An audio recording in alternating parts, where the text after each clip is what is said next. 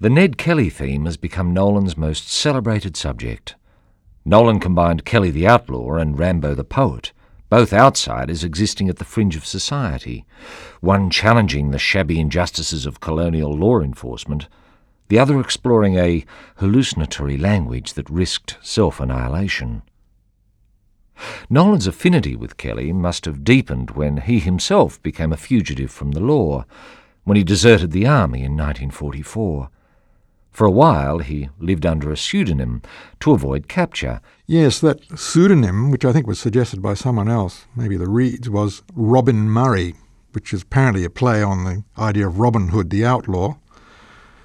In an interview, Nolan said, "Really, the Kelly paintings are secretly about myself. You would be surprised if I told you.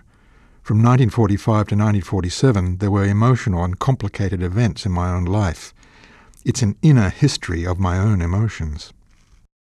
Curiously, Nolan's personal connection to the Kelly story was from the other side of the law. As he said, "My grandfather was involved as a policeman in chasing the Kellys around. I was fed on stories of Kelly and taken to places where he had been, even as a kid. So the landscape is a natural evocation of my own childhood." Discussions between Nolan and Max Harris, perhaps relieved after the Ern Malley affair to focus on actual events, led to their excursion around the Kelly country at the end of 1945.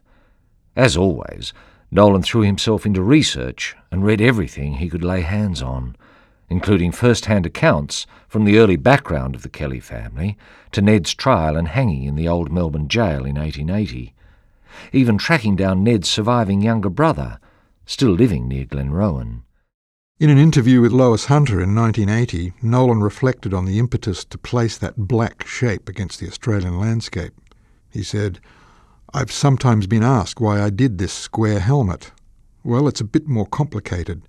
The remark has been made that a spectre haunted modern art and it was the black square.